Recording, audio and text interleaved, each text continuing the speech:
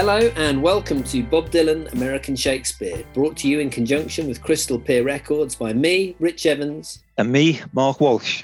This is the podcast where we revisit each of Bob Dylan's officially released albums. We take a couple of weeks to listen back to each of them, and then we get together to have a good old chat about them. This time we're on episode 18, which brings us to Desire, released in January 1976. So hello again, Rich. Hello. Good to see you. As usual, we'll kick off with a little stroll down memory lane. How familiar were you with Desire before we came back to it this time? This is one that I was very familiar with, actually. I mean, I realise there's kind of an ongoing theme here where you ask me this question. I say, well, I kind of listened to it, and I'd always classed myself as a Bob Dylan fan, and then realised I knew virtually nothing about some of these records. But this one I listened to a lot. This main reason was that it was in the library. So a lot of people talk about the kind of Holy Trinity. They talk about Highway 61, Bringing It All Back Home, and Blonde on Blonde, that kind of mid-60s trilogy. And I know we talked about a kind of alternative trilogy at the end of last podcast. I think for me, though, the Holy Trinity of Bob Dylan albums is Highway 61, Desire, and Under the Red Sky. And the reason for that, and not many people would put those as a Holy Trinity, was because those were the three Bob Dylan albums that happened to be stocked by the King's Lynn Public Library in the year, 1990 something. So there we go. I loved this album. I actually thought, I mean, this is going off already on a tangent, that it had been mispackaged because Bob Dylan looks so kind of Central/South American on the cover picture of this. I thought that they'd kind of just shoved it in a random CD kind of cover because it was photocopied as well. I think like colour photocopied like they used to do in those films. And I just thought it was a kind of, they'd whacked it in this sleeve that was for like a mariachi band or something like that. And so I think I was probably a very, very confused listener, but I absolutely adored it, and I still do. And it's been really, really nice to revisit this, but it still stands up there with my favourites, really. So, yeah, I don't think many people will bracket it in the alongside Under the Red Sky as a kind of Holy Trinity, but there you go. That's my take on it. What's your story with it, Mark? Before I get into that, just on the cover, I guess we are of the generation that experienced these records on cassette or CD. So we had tiny little covers to work with, didn't we? So. Well, yeah, that is true. But covers were still nonetheless very, very important. I mean, I bought the album Dookie by Green Day solely based on the quality of the cover. And that is one of the great punk albums, I still think. I mean, I know it's quite commercial in the world of punk, but I bought it purely because the cover looked really good and really interesting. And so I think, they were quite small on the on tapes, certainly, but I think covers still mattered. Now, with a thumbnail on Spotify or whatever, that sort of boat has sailed, really. like so many of us, indeed. But this was one of the very early ones that I listened to too. I've said a few times that Blood on the Tracks and Highway 61 were the first ones I listened to. I think Blonde on Blonde might have been next. This would have been around the same time, certainly within the first year of me discovering Bob Dylan. And the other thing I was reflecting back on was that I would have definitely have heard this before Time Out of Mind came out. So, early, mid-90s. And so I was still very much in the mindset of discovering Bob Dylan in the way that I was discovering the Beatles. It was almost like an archaeological exercise. I wasn't treating this guy as somebody who was vital or important to the music scene that I was experiencing in my sort of normal everyday life with my friends. This was something, where I was going into dark and dusty back rooms of libraries and copying these horribly photocopied CD covers, as you described. So at that time, before Dylan sort of re-emerged into the popular culture, I think the impression I got quite strongly was that there was this Bob Dylan canon, which was the 360s records, Blood on the Tracks, and then probably Freewheeling and The Times They Are A-Changing, or certainly, the classic folk songs that he'd made his reputation with. And so this one was the first one I'd come to probably that was outside of that canon. And so it felt like I was discovering something for myself in a very weird way, because obviously I now know that the album's extremely famous. But at that time, it did feel like something a little bit off the beaten track. And yeah, I enjoyed it very much at the time. And as I think I said last time, it's been one of the ones that I've come back to again and again over the years. So yeah, certainly one of the ones that I've been engaged with right from the start of my Bob Dylan listening career. Yeah, it's interesting that you say that about Bob Dylan and the idea about him not being a vital artist at the time when you were discovering this, because I think that's totally true. I mean, it would have been pre-Time Out of Mind that I heard this. And I seem to remember a lot of conversations with people, older people, saying things like, "Oh yeah, Bob Dylan. Oh, I used to like him," or it was always past tense, wasn't it? Or "Oh, he's lost it a bit now, though, hasn't he?" And I think that they just thought that was it. He was washed up and gone, kind of thing. Which, as we know now, I mean, he barely reached sort of mid-career point, had he? Yeah, and has gone on to release all this incredible music. But yeah, I think there was a sense that was he was yesterday's man, really. You know, much like the sort of Jose Mourinho's managerial kind of coaching strategies, etc., etc. Although I suppose the Europa Conference League victory notwithstanding, but there we go. I've gone already off on a ludicrous kind of blind. Well, mate, I'm just the spectre you've raised there of another 25 years of Jose Mourinho teams dominating Europe is just too horrendous to contemplate. So I'll leave it there. It's going to be like the second coming. It'll be his time out of mind. It'll be him lifting that trophy again. I just dread to think what's going to happen with the Christmas album, or indeed the American standards. Like we should talk about the background, mate. We should talk about the background. Let's do that. Yeah, let's do that. So yeah, well, I guess the thing about this record is it does come out of a very specific moment in Dylan's career, doesn't it? So we just talked about the Basement Tapes in our last episode that had come out in 75. But that summer of 75, when the Basement Tapes came out, Dylan was on a real high in terms of his professional career anyway. Basement Tapes have been very well received. It was only 6 months since Blood on the Tracks, which even at the time had been recognised as a return to form in the cliched expression. And of course, he was still basically coming off the back of Tour 74, which had been this massive commercial success as well. So although I don't think it's quite right to say that he was back at the centre of the zeitgeist as he had been in the mid-60s, he was probably as close to it as he ever had been since. Certainly very, very much a vital part of the scene at that time. And he was very active in the scene, wasn't he? That summer, he was around New York. He was attending events. He was popping up on stage. He was revisiting some of the folk clubs, some of the new clubs, hanging out with people like Patti Smith. And it was and some of the old people from the 60s as well were still active. So it was from that milieu that we ended up getting the Rolling Thunder tour, of course, that we'll talk about next time. And I think you get some sense of the excitement of that time at the start of a Martin Scorsese film, don't you? When I guess it starts really with the rehearsals, but you see some of the scenes in the clubs and things, and that was the background, I guess, that this album came out of. But there were a couple of specific things that really led on to it being created in the way that it was, weren't there?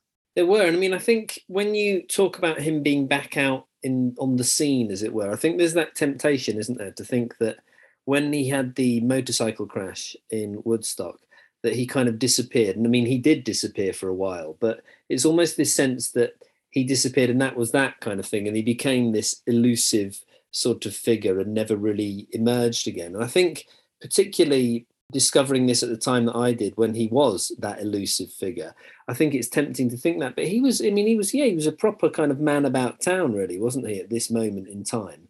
And of course, he was that kind of raconteur-like figure when he first went to New York. And I mean, I think he's not sort of lost that, really. I think he's just got older. He's kind of retained that. And obviously it must be very, very difficult being Bob Dylan. But there are plenty of people who suggest that he's quite normal. He's quite a sort of, in his own way, a sociable kind of figure. It's just that at certain points in his career, it's difficult to kind of think that that's the truth. But yeah, definitely in this instance, he's very contemporary, isn't he? I guess if he's hanging around with Patti Smith, he's going in sort of CBGBs and clubs like that. And there was a hell of a lot happening in New York, particularly at this point in time. I mean, it was similar really to the kind of the emergence of the punk scene in London.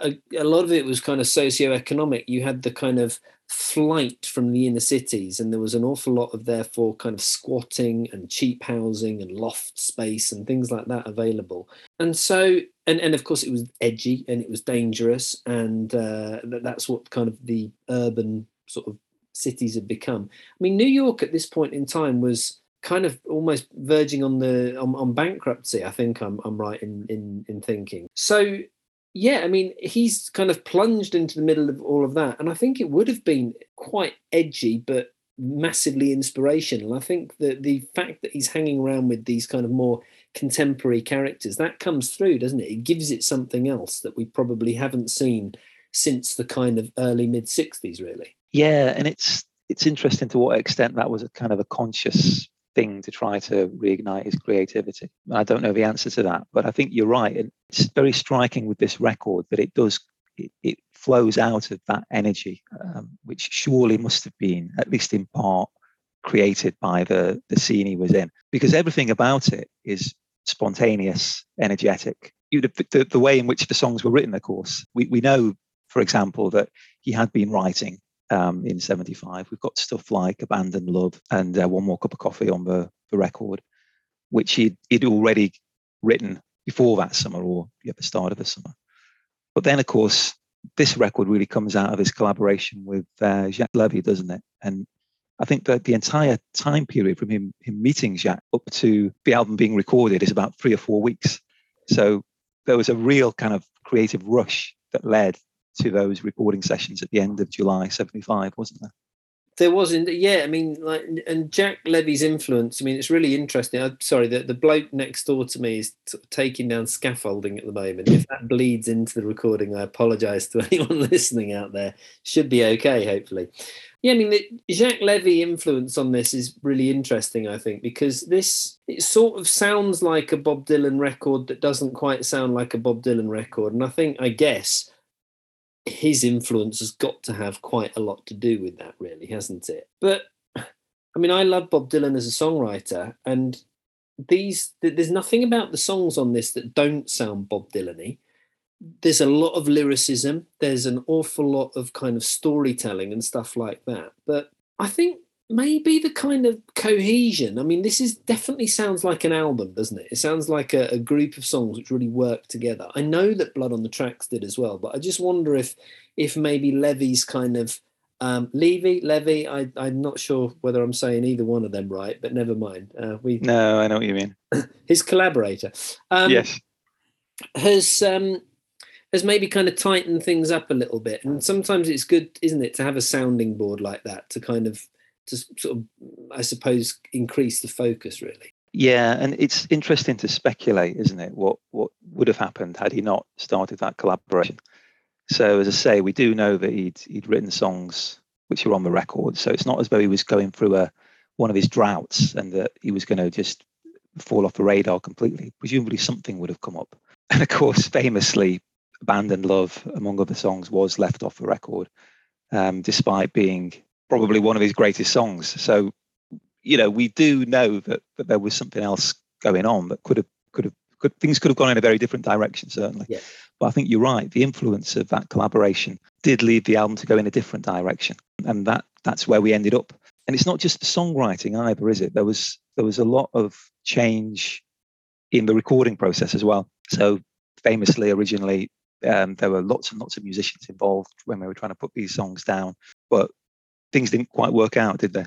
No, and I mean, I think I'm right in saying they kind of cut the band down. They sort of stripped down the amount of people that were in the studio, and it's Romance in Durango that I think remains from the big band period, as it were.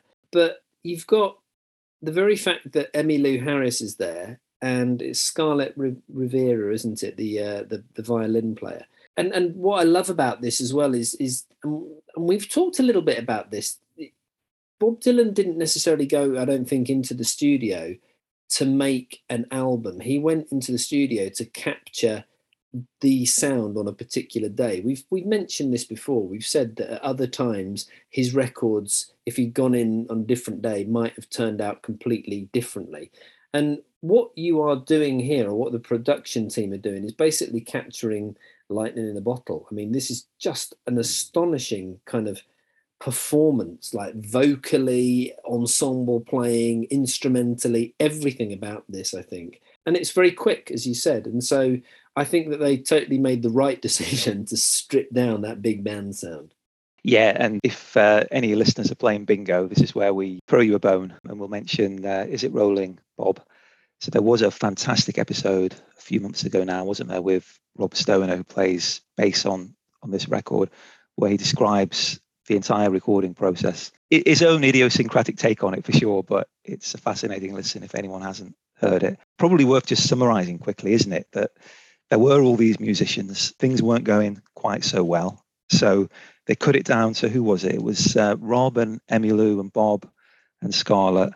And was it Rob's mate, basically, on drums, who completed the lineup? I think it might have been, yeah, because, I mean, he was tasked with putting the band together, wasn't he? And also, that's a difficult kind of role to play anyway, but I think it's very, very difficult when at the same time you've got to keep Bob happy. And I think on any given day, what Bob Dylan might have liked or might not have liked would have been a kind of guessing game, wouldn't it? He'd have been treading on eggshells. So, so he, I think, had to try and figure out what it was that Dylan was after and then put the right personnel in place. But I mean, I can't think of many ways that I would improve the playing on this. I don't think there's anything else that I would add. I mean, it certainly didn't need any big electric guitar solos in the, which of course in 76 we're still sort of on the, I know that punk was kind of emergent, but we're very much stadium rock, aren't we, at this point in time? And this does not sound like a stadium rock record. I know that it was kind of played in big venues when they took it out on the road, but even then, you're not seeing something like Foghat or Zeppelin coming out. No, absolutely. And there's parallels, aren't there, with those famous Highway 61 recording sessions as well. Like, you know, the idea of Al Cooper just suddenly rocking up and turning on the organ. And you've got that kind of vibe here, haven't you? Is it One More Cup of Coffee that starts so tentatively and then the bass comes in and the violin just sort of starts drifting in. Yeah. And I think Bob had played with Scarlett, hadn't he, prior to those sessions. So she must have had some idea where things were going. But it's still this kind of organic process, isn't it? Where we're almost feeling the way into the songs. And nevertheless, it just cohesing in that incredibly alchemical way, in the same way that a very different band worked on Highway 61, and quite differently from those very polished Nashville performances that he'd done in the interim. So yeah, we're very much in that space, and it's part of the self-mythologization of rock and roll, isn't it? That we like to think of these things just coming together so spontaneously. But there's some truth in it, I think, in this record for sure. I think so. It's, I mean, I think particularly the bass playing is so melodic on this as well. It almost, I mean, but again, it's not wildly complicated. It's just this kind of for the sake of the song, isn't it? And there's a sort of almost busking quality to some of this, but I mean, I think it just shows the quality of musicianship that it sounds fully realized, doesn't it, really? Yeah, I mean, do we want to get on to talking about some of the songs now, Mark, or have we got anything else that we're thinking? No, I think we can. I mean, I suppose we probably should just flag that, of course, this album came out in 76, and you know, we're talking about the recording taking place in summer 75. So what happened in the interim, of course, was that the Rolling Thunder tour got underway. And of course, we'll talk about the song Hurricane. That was re-recorded in the October while the rehearsals for the Rolling Thunder were going on. So it wasn't like everything was in the can at the end of July. But it was a record that was almost fully realized at that time. The finishing touches were just added a little bit later.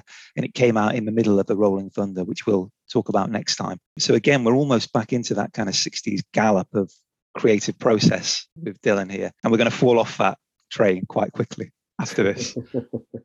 But yeah, let's get into the songs. I mean, do you want to kick off with Hurricane, Rich? I think we should kick off with Hurricane. Yeah, I mean, I remember what's his name? The Anthony Scaduto. In his book, he talks about how this was a kind of a radio hit at the time, and this kind of won him a lot of new fans, really, because of course there were plenty of people who hadn't listened to Bob Dylan in the 60s, who might not have been even of listening age kind of thing in the 60s, who suddenly were listening to this and thinking, well, who's this guy? I want to check him out. I mean, I love it.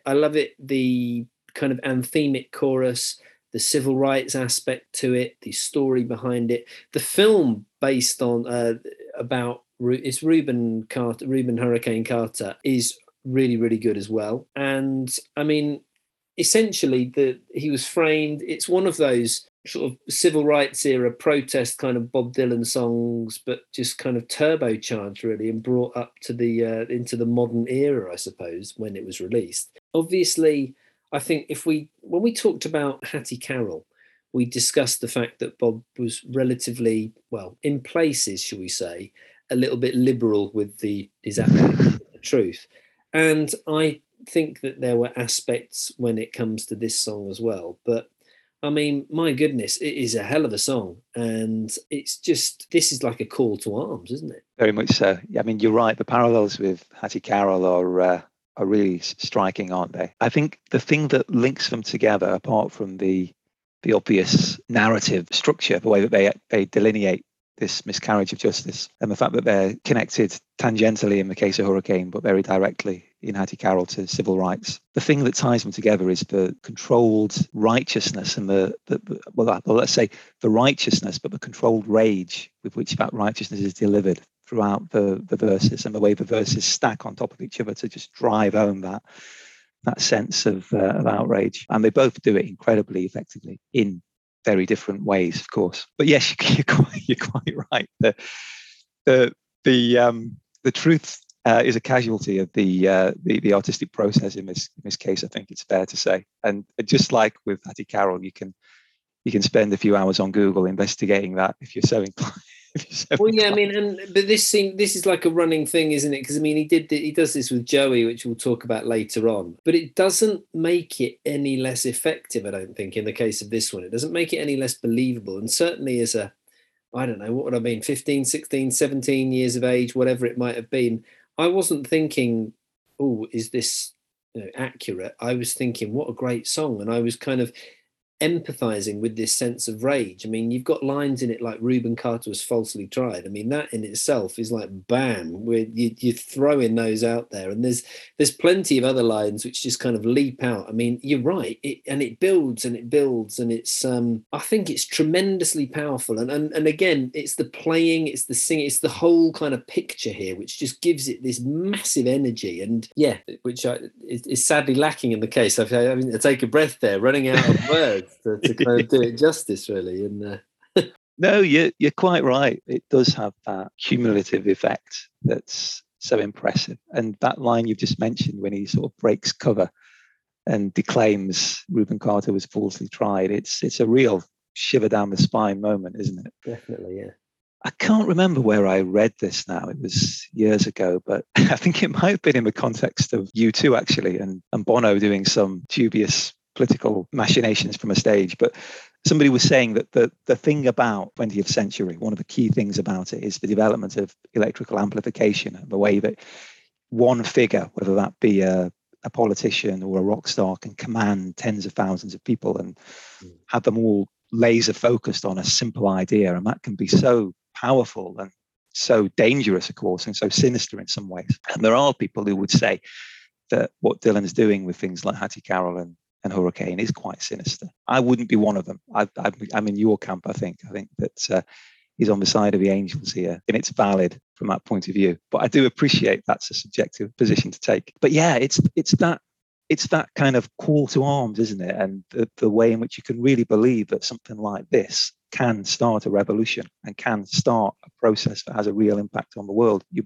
believe it when you hear it, even hearing it decades after the fact, when you know that in fact, the end result of this was that the retrial happened and Carter was found guilty again, and it would be decades until he was eventually acquitted. Nevertheless, the power of the song and its obvious influence on the culture is undiluted.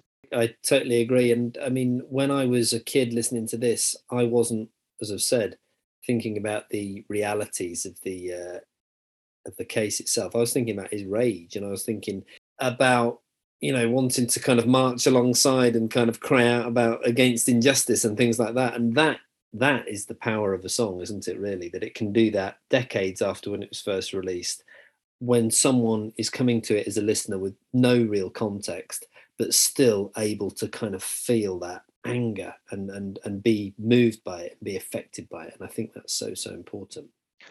Well, yeah, just to wrap up that discussion about the veracity of the lyrics, probably worth pointing out that that's why Hurricane was re-recorded in October, wasn't it? Can't remember now if he'd actually been sued by the time he re-recorded it, or if that followed later. But certainly the studio were very, very, very concerned about the legal implications. So it had to be re-recorded after the July sessions. So it was in October. But I wanted to pick up on a couple of things you were talking about with respect to Hurricane. So one of them, just on the impact on the culture, it features on the soundtrack to one of my favorite films, probably, which is Dazed and Confused from Richard Linklater. And the soundtrack to that is marvelous. The film's from the 90s, but it's set in the mid 70s, and it's the last day of high school, the last day of middle school for a bunch of kids who are going into high school. And yeah, you've got stuff like Lynyrd Skynyrd, Deep Purple, Alice Cooper, but Hurricane's on there as well. And I think that just situates it really nicely in the kind of milieu it was floating around it. But the last thing I wanted to mention was, even at the time, I think Joni Mitchell quite famously was very skeptical of the whole Hurricane campaign, wasn't she?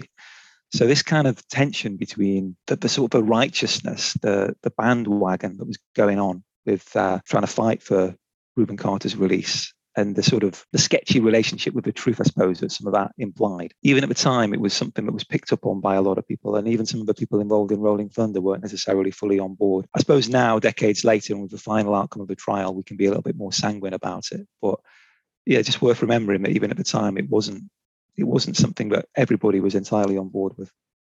No, and obviously there's a number of trials that have to take place between release and between where we're at now, really, in order for that to happen. So it was something of a hot potato, wasn't it, really, at this moment in time? But yeah, it doesn't take. I don't think that takes anything away from the power of the song. But yeah, I can imagine, and I can totally understand why they're in the context of the time. There were people who weren't quite so on board as we might be now. All right then.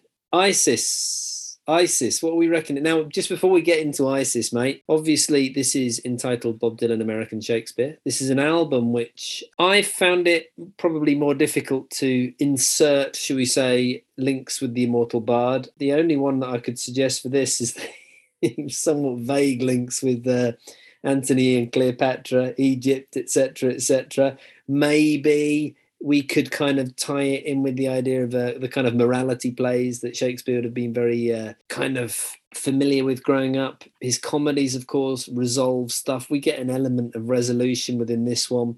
I like ISIS as a song. I've always liked it as a song.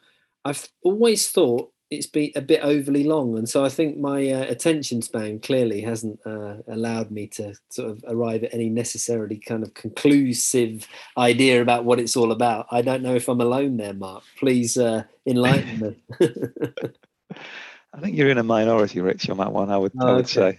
Is it not a shaggy dog story? What do we think? Well, I was interested that you did bring in the Shakespeare links on this one, because I guess the one thing we can say is this narrative is one of the absolute archetypes of narrative, isn't it? What's that book that someone wrote a few years ago when they said there's only 7 stories or whatever it's supposed to be? You know what I mean? And they're all just endlessly recycled as different plot lines. But this is one of them, isn't it? The hero going away from home and family, experiencing something and coming back. And within that kind of archetype, I think you're right. It is a shaggy dog story. Because it's not quite a quest narrative, is it? I mean, it sort of is, but it plays fast and loose with kind of generic conventions, I suppose.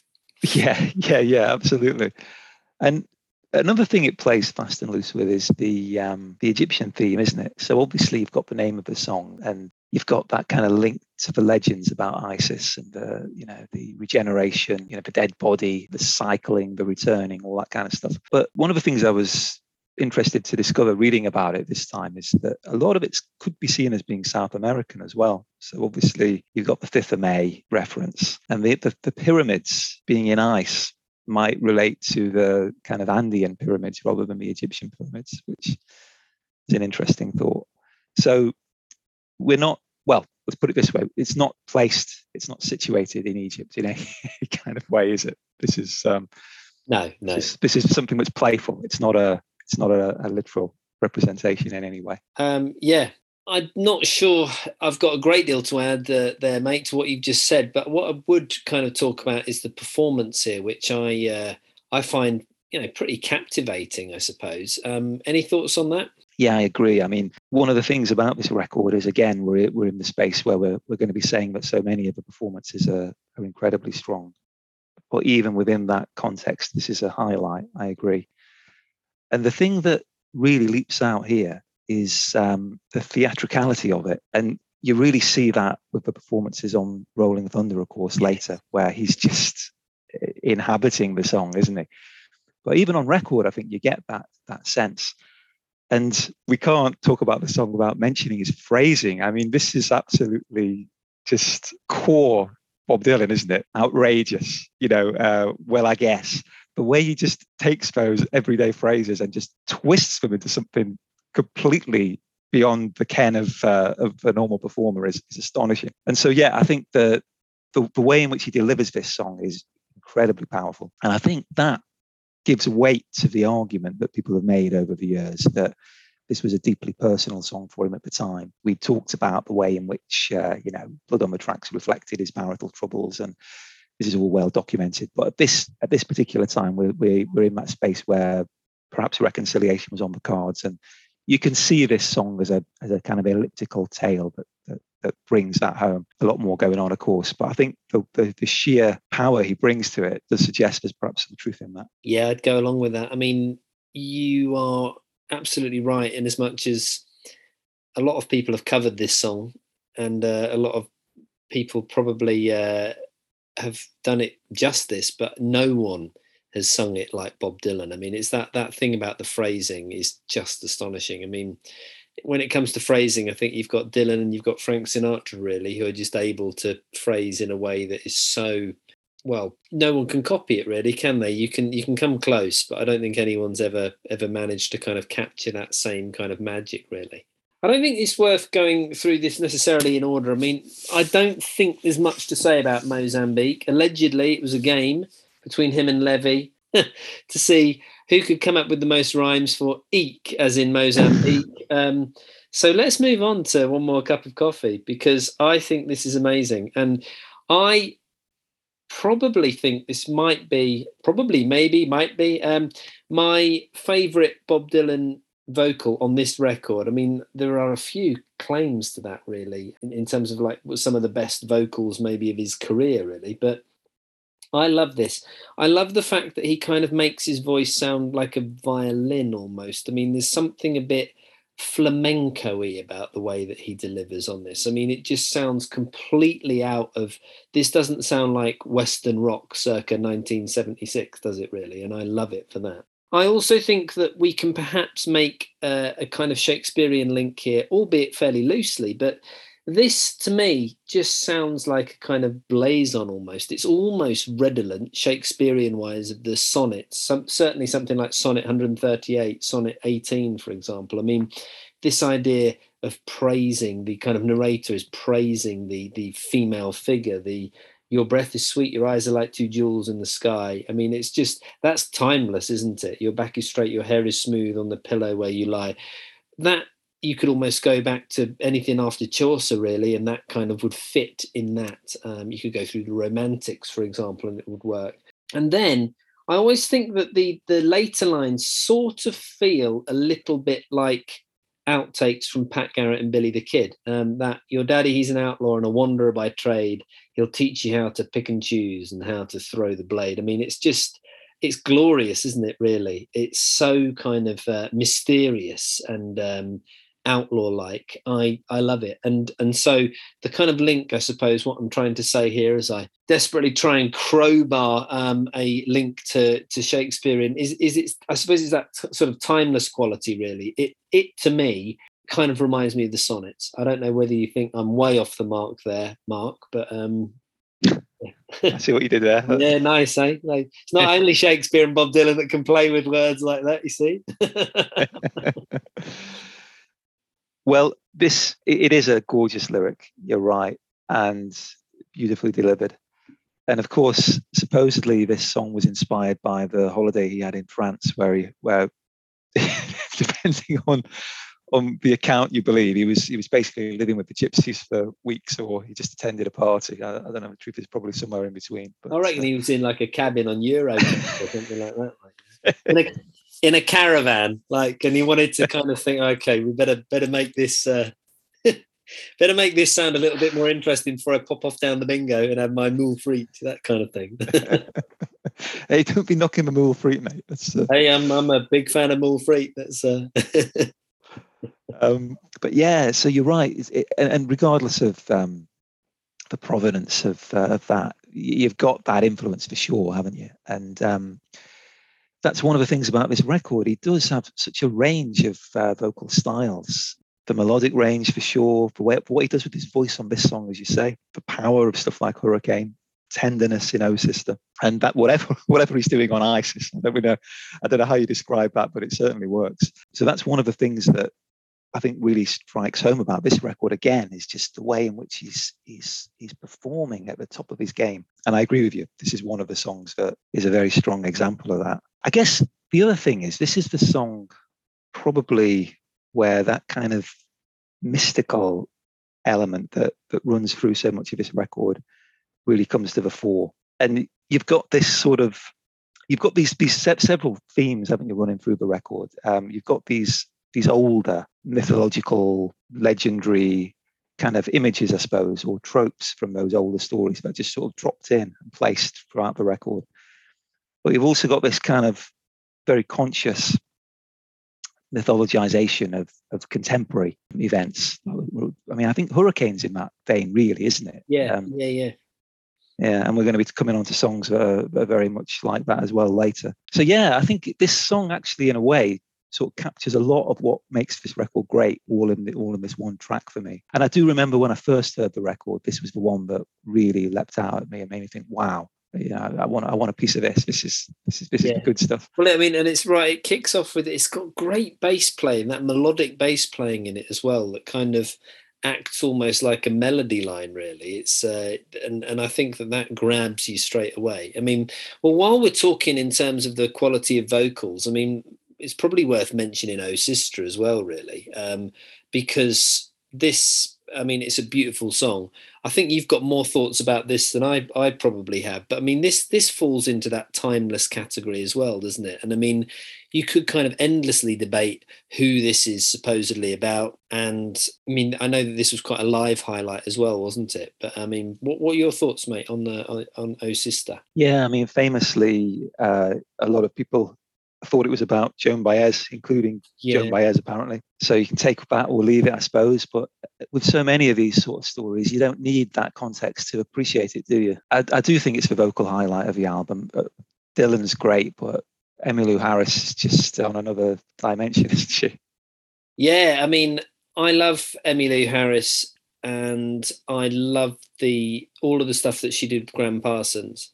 And I don't think, I mean, it's almost like it's so different, really, what she's doing here, because, of course, her and Graham Parsons' voice is just molded together so perfectly.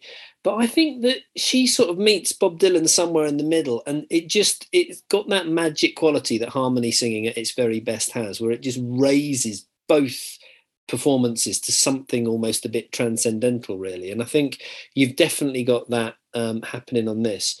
Was this the one where there was where she wasn't happy with it, mate? Yeah, according to Rob's account, it was, wasn't it? And she wanted to re-record it, but I don't know. I've read a couple of different versions of this. One of the problems was that because of the way they'd recorded it, you had the bleeding from the shared mic. But there's also the lovely story, which I really hope is true, that she couldn't replicate it without looking at Bob Dylan while she was singing because his phrasing was so idiosyncratic. Yeah, I mean, I love the latter of those. I mean, it'd be wonderful if that were true, wouldn't it? And I think it's quite plausible as well, really, because we talked earlier, didn't we, about the fact that this was all recorded live. It was all kind of capturing that moment. And so I think the idea of her repeating that, you can't kind of, lightning doesn't strike the same place twice, does it? If we're going on with the lightning in the bottle metaphor and maybe running out of a bit of steam with it. Yeah.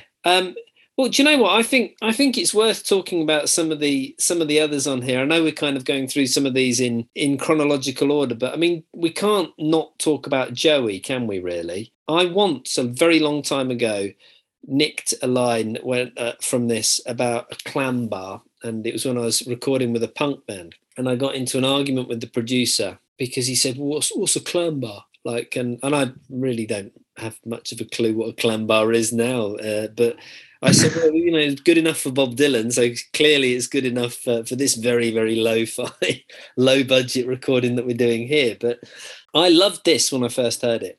I thought, what a wonderful thing, he's kind of celebrating the downtrodden. He's creating this kind of modern day parable. He's creating this kind of Robin Hood, Jesse James, Billy the Kid kind of figure. It's all mystical and magical. When I first heard this, I'd been listening to quite a lot of Woody Guthrie, and this is very much like Pretty Boy Floyd. It's kind of the celebration as the outlaw who really deep down is a good egg. It's just that society doesn't get him, kind of thing. And I think it's magnificent. And I was totally kind of bowled over and taken away by the romance of this. And then it turns out that Joey Gallo was just a horrendous crook, really, wasn't he? I mean, and like a full-on mobster, and yeah, a tall story, I think, Mr. Wells.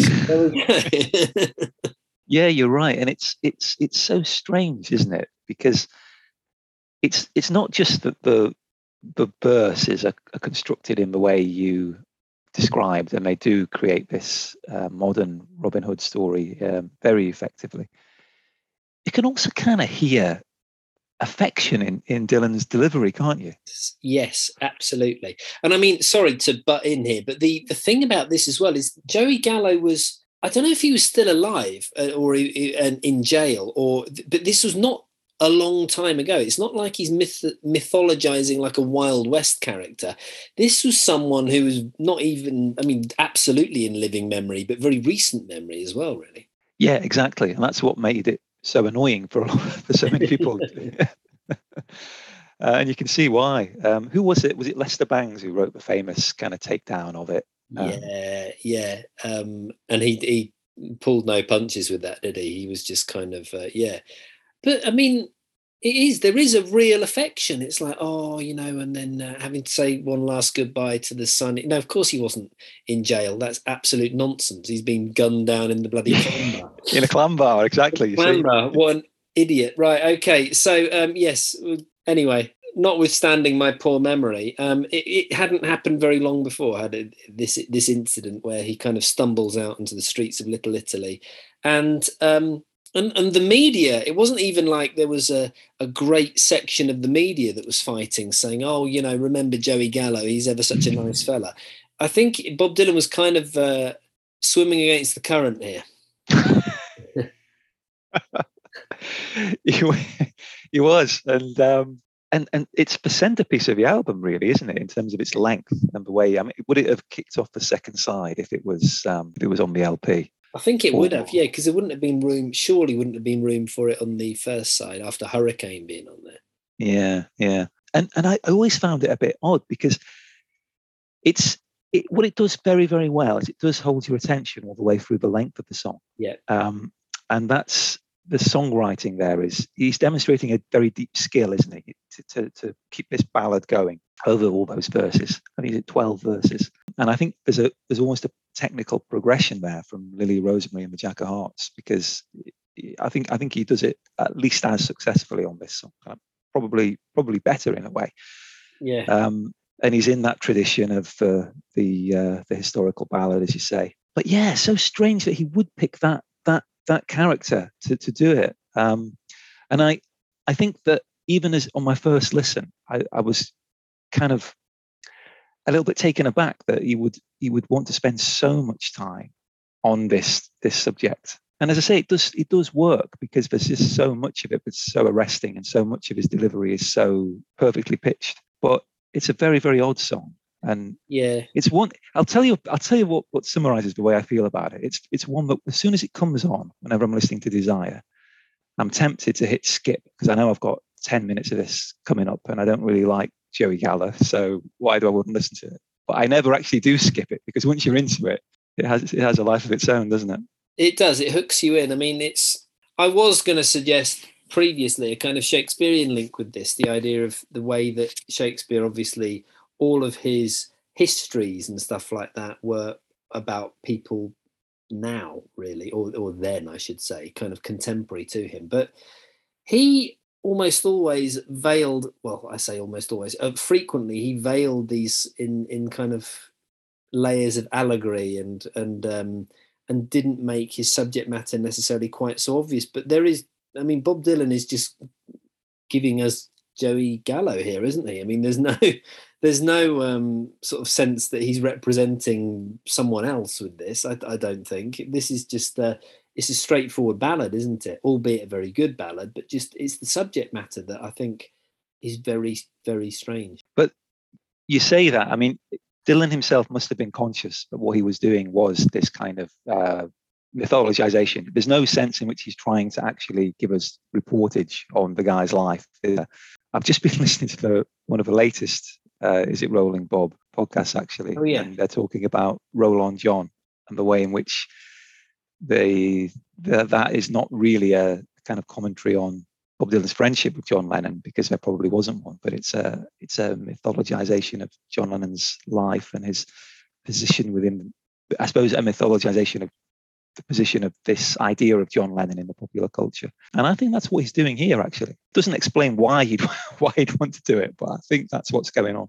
Oh, I think, that's, as with so many Bob Dylan songs and ideas, the hand that he's showing you isn't necessarily the card that he's playing, if that as a metaphor kind of makes sense. And I think that this is very much, well, time tends to bear out his wisdom, doesn't it, really? So like stuff that he's put out, I've done Under the Red Sky, perhaps not quite so much, but there's plenty of things that he's released that haven't been necessarily well accepted or well received at the time, that people kind of over time accept. And I suppose this is one now. I mean, people don't remember who Joey Gallo is to the same extent as they'd have been aware of him when it was released, do they? And so it becomes just this kind of great ballad, therefore. And it's exactly the same process with Reuben Carter, isn't it? I think, though, Rich, just to segue into the next song, one of the things about this record is that you've got this real cinematic quality, haven't you, on a lot of the songs? And Joey definitely has that. Yeah. The next one we're going to talk about really has it in spades. And I just wanted to bring up, before I forget, one of my favorite quotes about this album, which was from Allen Ginsberg, who called the songs cameo movies. And that's just such a lovely way of expressing it, isn't it? And I think Joey works in that way brilliantly. But Romancing Durango is another one that works in exactly the same way, isn't it?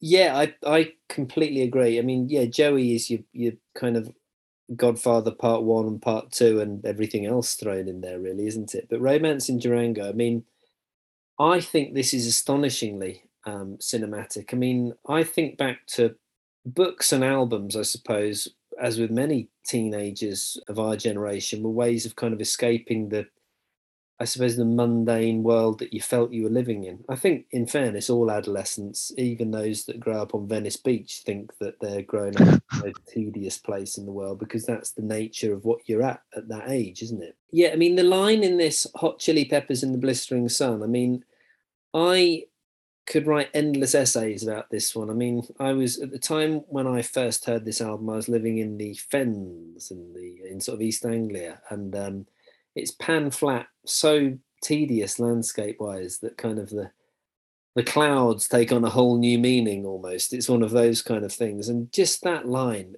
is so evocative of somewhere else, somewhere far away, somewhere blisteringly hot and interesting and colourful and vibrant and all of those kind of things. I mean, and then, of course, you've got Sold My Guitar to the Baker's Son for a few crumbs and a place to hide. And I think there are many adolescents that wish at some stage to run away, reinvent themselves. And it's that kind of romantic nature. It's the kind of Jack Kerouac sort of thing, isn't it? The open road and the freedom and this, that, and the other. And that, I bought into that entirely when I first listened to this one. I mean, this is just one of these the fact that it was recorded in a multi-million-dollar studio complex it meant nothing to me. It's the kind of essence of the song here, really.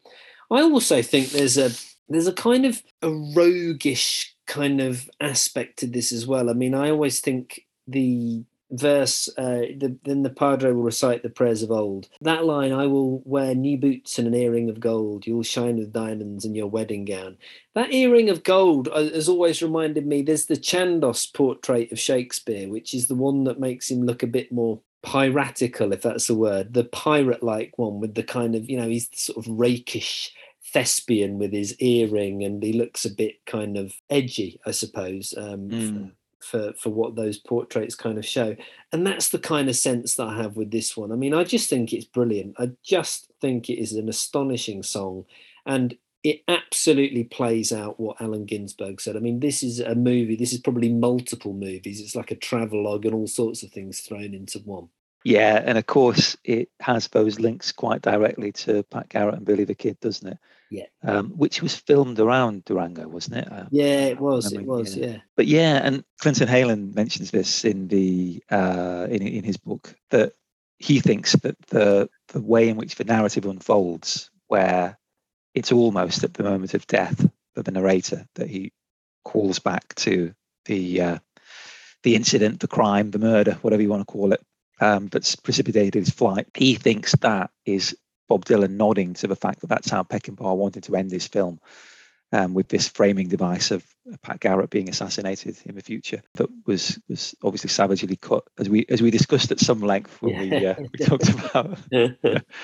Now, I don't think that quite works, actually, because it's not quite the same thing, is it? The reflection of that is during the travelogue, not the moment of death. But anyway, it's a lovely thought. I'd like to think that was true. Yeah, I'd sort of go along with that. I mean, it's I quite like the idea that it suddenly gets sort of almost removed from being about Durango and actually far more centered on the process of filmmaking, which the only issue with that is I think it takes away a little bit of the romance. It's if you're thinking about it being a kind of critique of the editing suite, as it were. But yeah. Well, just the last thing I must say on this, I'm always incredibly jealous of people I hear and read talking about Bob Dylan, and they'll say things like, I was sat behind the stage in Manchester in '66, and or when I used to work as a delivery driver, I turned up at the studio and handed him his manuscript or whatever. And of course, I don't have any such anecdotes as that. But the closest I come is that I was at Hammersmith in 2003 when he played this song to universal acclaim, and it was one of the most astonishing atmospheres I've ever been in at a concert. So that's my only claim to fame as a Bob Dylan fan. But it was a very special night, and he certainly didn't play it again for years after that. He didn't play it on the rest of the tour. I don't know if he's played it in more recent times, but yeah, a genuinely wonderful performance that you can find if you're so inclined online. Oh, that's very cool. Yeah, that's a nice memory. Hey, I remember seeing Bruce Springsteen. I know that I'm going off on a tangent now, but at the Emirates Stadium, I think 07, 08 maybe, and it was almost like it was a set list that was curated to my kind of exact kind of tastes. And I think sometimes you go to gigs which are just magical like that, and so to have seen Dylan do that and play a song like that must have been astonishing. But yeah. Okay, so I mean, Black Diamond Bay, I've talked a little bit about this kind of idea of the mysterious sort of continent hopping jet set kind of person or persona that was kind of present on some of those Blood on the Tracks songs, the sort of idea of an almost underworld figure, I suppose, that kind of almost like a sort of spy. And I think that this Black Diamond Bay works like that. I mean, there's a lot of people that have talked about it being based on the novel Victory by Joseph Conrad. And of course, there are references that you can take from that. I really like it. I really like it for the sort of seedy kind of mystery that surrounds it. And again, as with all the songs on this, it's like a hell of a performance as well, isn't it? Oh, for sure. And I've got to say here that this song is one that I've always considered a bit of a guilty pleasure. If you remember when we talked about Blonde on Blonde, I sort of mentioned that Stuck Inside a Mobile I really always enjoyed, but I wasn't quite sure whether it actually had any substance to it. And I do feel the same way with this song. I love the way it just sort of fades in. I do love that reversal at the end that's so famous. I love the lyrics to it. I love the crazy rhymes in it. And I just generally love the performance. It's just such a great upbeat song to listen to, isn't it? Yeah. Despite the kind of downbeat, the rather downbeat theme. But despite all that, I'm not quite convinced that it is a great song. I mean, so much of it does rely on that reversal at the end, because all the little vignettes in it, I don't think they really actually stack up to anything very much. So I love it. I do enjoy it, but I'm not quite sure it's really all that. But I don't know, what are your thoughts, Rich? I sort of go along with that. I mean, I love it for reasons that aren't really to do with it being a kind of complete cohesive narrative, I suppose, because I love how exotic it all sounds. And I think all those little vignettes contribute to that. I mean, I think the narration is sort of omniscient narration, but I suppose it's also a little bit like we talked about the deconstructed sort of painting methods that he was using on Blood on the Tracks, and I think there's aspects of that in this really as well, aren't there? So yeah, I think a guilty pleasure is quite a nice way of describing this one though, because I'd go along with that. I think it is. It's sort of just a song that I certainly wouldn't skip forward if this one came on, but I probably wouldn't be able to tell you exactly what it was about either. How peculiar for a Bob Dylan song. But I guess you're right. I mean, it does do a really great job of capturing that exoticism. Jacques Levy's quote on it was that he thinks the hotel's run by Humphrey Bogart, and you get that, don't you? Absolutely. It would everything about it. Yeah, it would be a very, very smoky kind of place. It'd be like one of the bars in Casablanca, wouldn't it? It'd be that kind of like sort of lawless, or just outside of the boundaries of any kind of place where the law was really kind of upheld, shall we say? Exactly, yeah. A place with an endless capacity for sort of danger and vice and stuff like that, but very exciting because of it. Well, the gambling room is straight out of Casablanca, isn't it? It is, yeah. But yeah, so actually we're sort of coming on to the last song here, aren't we, which is Sarah. And one thing that I just wanted to pick up on while we're talking about Black Diamond Bay, which sort of relates to Sarah as well in a weird sort of way, the main character in Black Diamond Bay, I always, whenever I listen to the song, this is one of the things that makes it a guilty pleasure for me, I always want her to be a complex, interesting, well-drawn character that sort of holds the song together. But I just don't think she is. When you actually listen to it, she sort of just goes up the stairs and down the stairs and then stands on the balcony, and there's not really a lot more to it than that. And I'm always slightly disappoints me a little bit. But the reason I'm mentioning it now is because one of the things that came up when this was reviewed, I think it was Dave Marsh in Rolling Stone. He had a few interesting things to say in his review, but perhaps the most striking was that he thought this album represented a complete step change in Bob Dylan's portrayal of women in song and on record. And he talks about how previously Dylan had been in that kind of quite misogynistic space of the kind of Madonna and whore dichotomy in a lot of his songs. And this one moved things on quite a lot. And he speculates that maybe that is the influence of the collaboration with Jacques Levy. And linking it on to Sarah, I thought, well, actually, there might be something in that, because, of course, he does have the line Sweet Virgin Angel in Sarah, which wasn't co-written with Jacques. And some of those perhaps more complex, more nuanced sketches of the female characters were co-writes. So there may well be something in that. But I'm not 100% sure that I agree, because, as I say, stuff like Black Diamond Bay, I think we're still in the realm of caricature. And even with something like Isis, we're still seeing this kind of very mysterious female character, which is almost kind of leaning towards that Madonna archetype. And the role is as a foil to the narrative that the male protagonist is taking, right? So I'm not sure, but what I am sure of is that the characterization of women in this album is a long, long way from something like One of Us Must Know. So we are in a different space, but I don't think I quite buy the idea that it's a step change. And we see that in later records, that we're back into the sort of borderline misogynistic portrayals, aren't we? Later on, in fact, even on the next record. Yeah, I mean, it is. It's interesting, isn't it, that women in this album or on this album are kind of, they're they're sort of stuck, I suppose, in terms of portrayals. As we're certainly not in the Spinal Tap sort of way of looking at things, which of course was kind of, I suppose, the rather misogynistic way that most mid-70s bloke bands would have viewed women, but they're still quite liminal. Even in a song like Black Diamond Bay, I think that the female character is quite liminal within this, and I think that that's quite interesting, and so doesn't kind of maybe tie in entirely with the idea that this is this moment when there's a paradigm shift almost with how Bob Dylan presents gender. But I mean, Sarah is something entirely different, though, isn't it? And so I think with that in mind, we should leap in and look at his portrayal of the female persona on Sarah, because this arguably is the moment, really, I suppose not even arguably, when he kind of drops the mask and it's all from his own point of view. Would you go along with that, Mark?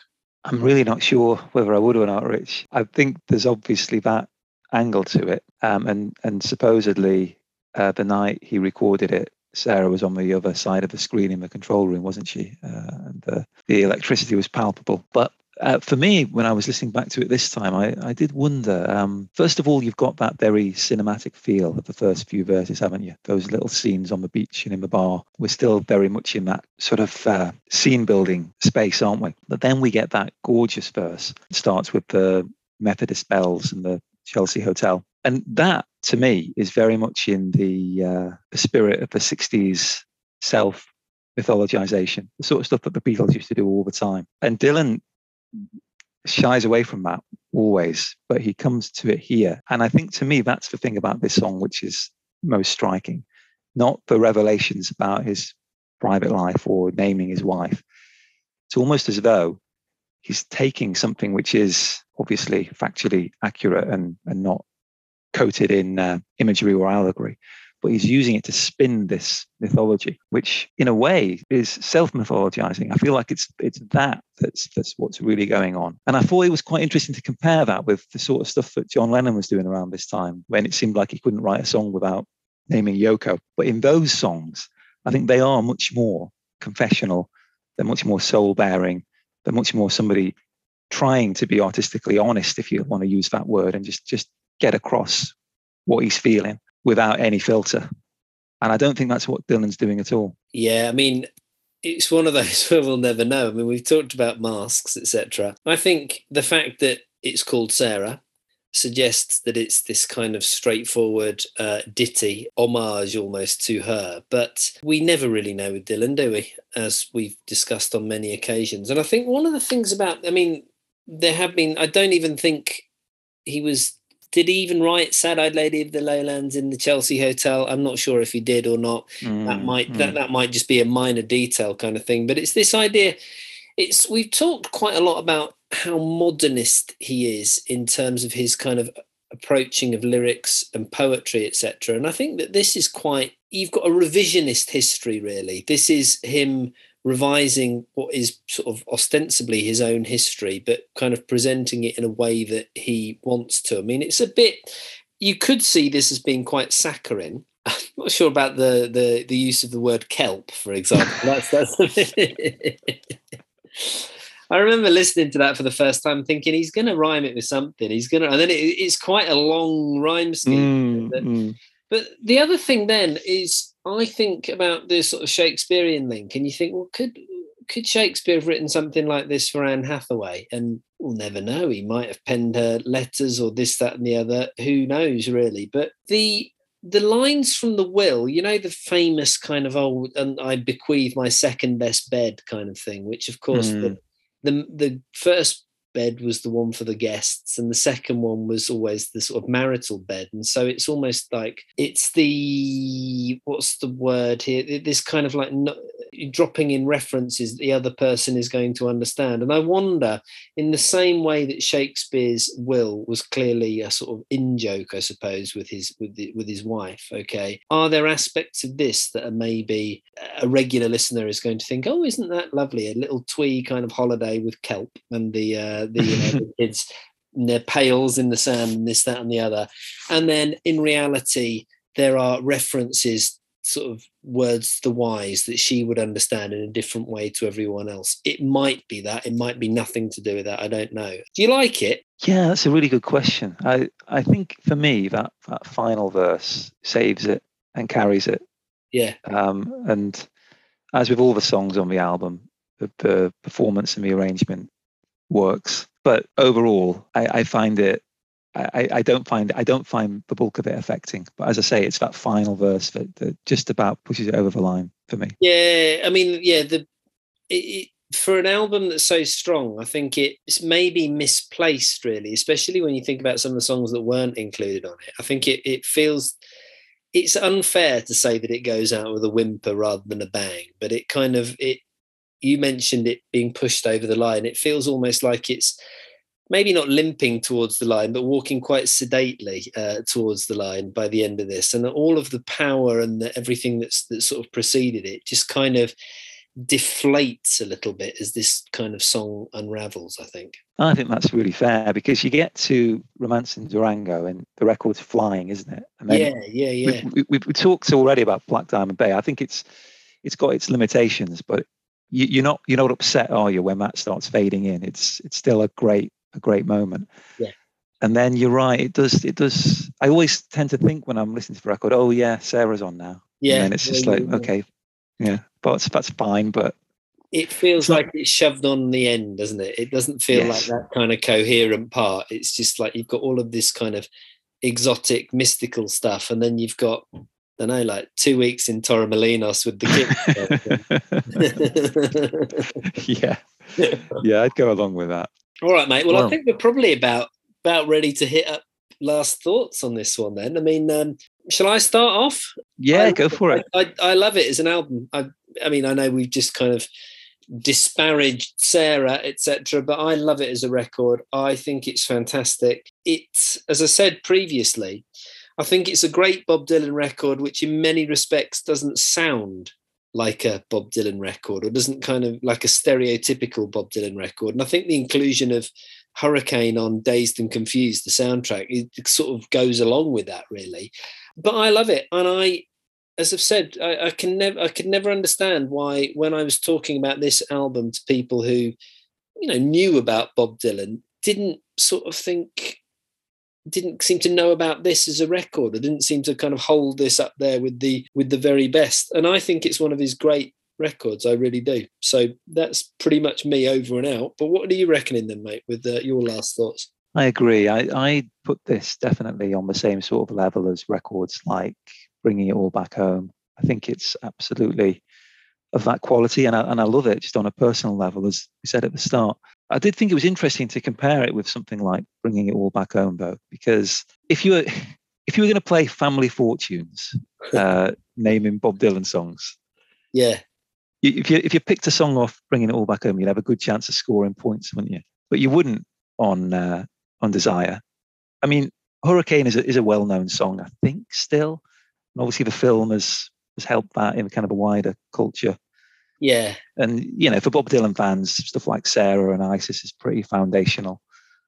But we're not talking about those transcendental songs that made his reputation here, are we? This isn't The Times They Are Changing or Mr. Tambourine Man or Like a Rolling Stone. No one's taking these songs and putting them on a greatest hits album. But I say that they may have done by now. There've been so many of them, but you know what I mean. So yeah, I think that it's an odd album because of that. I think it's got that quality, but it lacks those kind of career-defining songs in a way. But despite that, I think it would be a very good album to give someone as a primer for Bob Dylan, even though it lacks those really famous, well-known songs as a hook. Yeah, it does have so much else going on. It's got his kind of return to the political activism. It's got his, so many different styles of fantastic singing on it. It's got those songs which are layered in imagery that you can't quite catch hold of. It's got those cinematic songs, and so I think it's an album which I would give to people now. I've always said before that Bringing It All Back Home would be the record I'd give somebody if I was going to say this is why you should listen to Bob Dylan. But now I think it might be Desire. And the thing that's backing this up for me is that, as I've mentioned before, I tend to listen to these records while I'm doing the dishes of an evening. And family members come in and out. You're a modern man, Mark. What can you say? Like, it's this. But when family members were coming in during the self-portrait weeks, I wasn't getting a favourable reaction, but I was getting very favourable reactions to Hurricane, Isis, Black Diamond Bay this time. So I think this is one that I would give to non-believers to try and hook them in future, for sure. That almost sounds rather spiritual, talking about non-believers. I love the way that you've segued from family fortunes into that. So I don't think we're not going to top that now, are we? Thank you very much indeed for listening, as always. We are on Twitter. If you look and search at Dylan American, please do post any comments. Please do post any questions. We'd be delighted to try and answer them or integrate them into next show. And we're very, very grateful for all of the comments and suggestions that you guys out there have posted to date. Please join us next time when we will be discussing Hard Rain. Thank you. Bye.